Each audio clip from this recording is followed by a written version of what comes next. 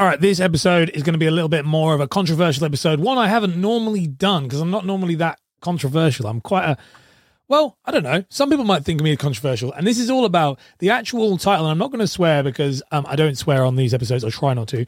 And it says, be yourself and F everyone else. And it's been inspired by watching a live stream from one of my colleagues and also a couple of encounters I've had over the few months that just kind of got me thinking and I wanted to share my thought process around it and just kind of stand up for what I believe. We're going to be doing it, but let's run the intro right now.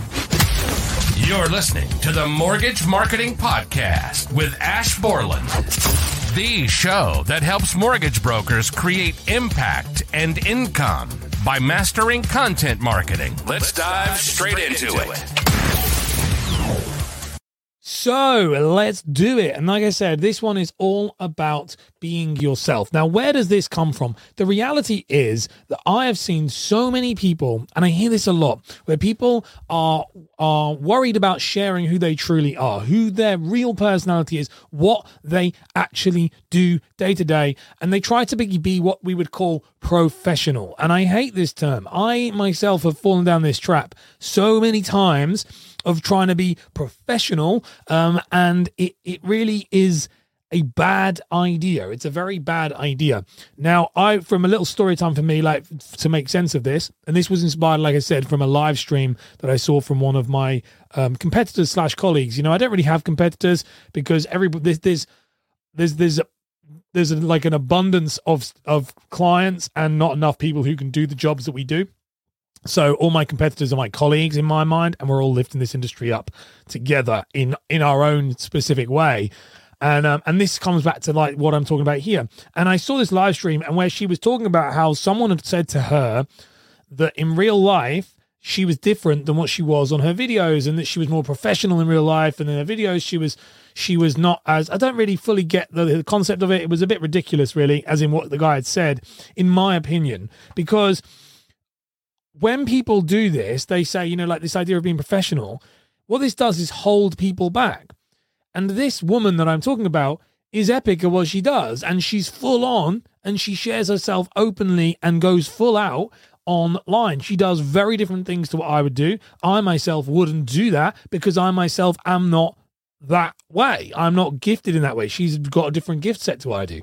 And this is really important because it's very important that people understand that to stand out, you have to, funnily enough, stand out. You have to be yourself. And I learned that lesson the hard way, and I'm sure everyone did. I worked for Connells, I say the company. I worked for Connells in a corporate company, and I often, for a long, long time, would... like my original background was performing arts. I had long hair. I used to wear cowboy boots all the time. Still do now, but didn't for the gap. And I was very eccentric. And you know, when I went to become a mortgage broker, I cut all my hair off and I shaved my beard and I went off and I fitted the mold because that's what I believed had to happen. And the honest truth is, I did that for a long time. And I remember saying to my dad, I wish I had known, if I had known sooner, that by embracing the fact that I'm very covered in tattoos, wearing my cowboy boots, wearing my poncho. I wear ponchos, guys. I'm like a very odd guy. You know, showing the fact that I am literally 50% of my body is covered in tattoos, that I'm a weird guy, and embracing that and voicing my opinions out there to the world to see, because that's only way you're going to know if you like me or not, then I wish I'd done it sooner because my life changed. Okay, my life changed because I had embraced my own individuality. It's actually the reason I got into this job, is to show people that you don't have to be the best. You don't have to be like as good as me. You have to be the best you. And I think that is really important. Now that leads me on to my next point, which it comes to feedback. And feedback is not always good. Now, something that my dad taught me, my dad was head of compliance and training for multiple firms in financial services. That's why you often might hear me talk about my dad in this, because it is contextual, because he's one of the, in my shows, because he's somebody that helped me as I was growing up with this stuff and teaching me about compliance, about training, about development. He was also a salesman, very successful salesman in insurance and in IFA world, so pensions and stuff. And the thing that he said to me, he said, you need to make sure that you separate feedback from opinion. And he was like, this was something that stuck with me for a long time. And it's something that we I think needs to be spoken about more than ever. So in this context, for example, with my competitor, my colleague, sometimes if someone comes to her and someone said, I prefer you this way, that's not feedback, that's an opinion. Feedback is actually actionable, and it's non-emotionally driven. Okay, so feedback it can be actionable.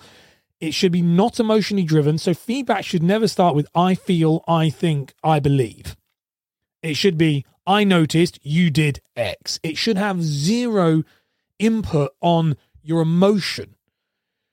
Opinions are based on I think, I feel, I believe. Now, by the way, opinions aren't bad. I often, with my clients, will say, this is my opinion, I think this. I often, if you listen to this podcast on the takeaway, and I say with this is my opinion. It's not my feedback. Feedback is constructive and tangible. Opinion is opinion. And it's very important to understand that. The second thing to understand when it comes to feedback and opinion, if those two get glossed, and this is something that my dad always used to say to me about feedback. He said, feedback is really good. Opinions, he said, everyone has an opinion. They're a bit like an arsehole. Everyone has one, and they all and a lot of them smell bad, and it is one of those things. Like, feedback and opinion is not good. The other thing with this, when it comes to feedback, is take stock of who is giving you the feedback. So in my case, if somebody comes to me, and I have it all, honestly, I have it. You can't be like me and not ruffle feathers and annoy people. That's my job. I only need to work with 30 of you. Like, I have 30 slots at any given point. I couldn't care less about upsetting the 12,000 mortgage advisors that are out there. I only need 30. I need 30 people who get me. And there's always a waiting list, so it doesn't matter. But it's one of those things with feedback, is that sometimes with feedback, we believe, and this is so true, that when someone sitting across from you is giving you feedback that has no understanding of anything to do with what you do, it's a load of rubbish. It's a load of rubbish. It's ridiculous. So if someone is saying to you, I'm not a fan of your marketing. Let me put it into this. I'm not a fan of your marketing. I find it, I don't know. I think you're doing a bit too much of it. And they themselves have never made a video, never posted a piece of content, never made a brand strategy, never done anything. I tell you what, their feedback needs to go in the bin. It needs to go in the bin because it's useless. Now, if I come to you and say, I actually don't think that's a very good idea because of this, I have contextual relevance. I understand probably more than you do. Well, I hope so, unless you're a marketer listening, and probably more than you do. So at that point, you can maybe go, and even then, you can listen to what I say and you go, no, I think he's chatting rubbish. For example, I have this thing about, I'm a big believer of no personal profile. I don't think you should, when I say be yourself, yes, you should be yourself. You also need to tailor that through the right content. So it's not like be yourself and share everything with the world. It's just be you, but tailor it. I believe don't share personal stuff on your newsfeed. That's a polarizing opinion. You can take it or leave it. It doesn't matter. And I think that's the most important thing, is be very careful not to focus on taking opinions and feedback from people who have no actual success. And you know what's really funny for you, Mr. Mortgage Brokers and Mrs. Mortgage Brokers, is out there, this is no different than when someone goes, I've been speaking to my mate down the pub. It's that. I've been speaking to my mate down the pub and he says that a fixed rate's not a good idea. No, it's exactly the same thing. Be careful with your marketing. If you want advice on it, and this is the thing that's really important with stuff with feedback, is and it took years. It took years for me to get to this point, because we all want validation and we all have imposter syndrome. So we're like, is it good? Is it not good? I don't ask for feedback from people if I don't want it. For example, if I'm moving in and doing a ton of content, I don't ask people, do you think I'm doing too much? Because I know the answer is going to be yes. But I know why I'm doing it. So I don't. And so if someone says you're doing too much content, I say, thank you so much. I didn't ask for your feedback, but all right, cool. And it's all like, but don't ask for feedback on things you don't want the feedback on. And again, this is this culture of we need to be self-aware. Yes, we do. You need to know your self-awareness is when do you need it and when do you not. Sometimes when you're doing something no one's done before, you don't want feedback. You need encouragement. They're two very different things. You need encouragement. I said it to my wife. I said, I don't need you to tell me what I'm doing wrong. I need you to tell me what to keep going. Sometimes I need to tell her, she needs to tell me what I'm doing wrong. And that is a big difference. And then the final point I just want to kind of hammer home on this one, and it is quite important, is some people are just dickheads, all right? That is the point. The point is some people are idiots. And I've had multiple calls with people. And what I mean by this is this professionalism and elitism believing that they're better than others. I cannot tell you, and this is why I say this whole thing, it's a bit of a rant, but it's in a good one. I cannot tell you how many conversations I've had over the years with financial services professionals who believe they are better than their counterparts, like their colleagues, because their colleagues come from a lower affluent area, so a lower income area, that they speak with a northern accent, that they might be overweight. I can tell you right now that, like, I am blown away by it.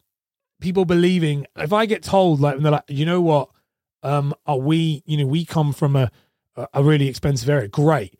Some of my best clients are crushing it in low income areas in northern parts. You don't have to be down south and be in a rich area. And sometimes when I hear people talk about this type of stuff, I'm like, this is just a reflection on your belief. Like, do not for a second, and this is the thing that's really important. And I see this, by the way, in like financial services events and things. This is so super elitist bullshit. I'm swearing this one. I do apologize, but it is true.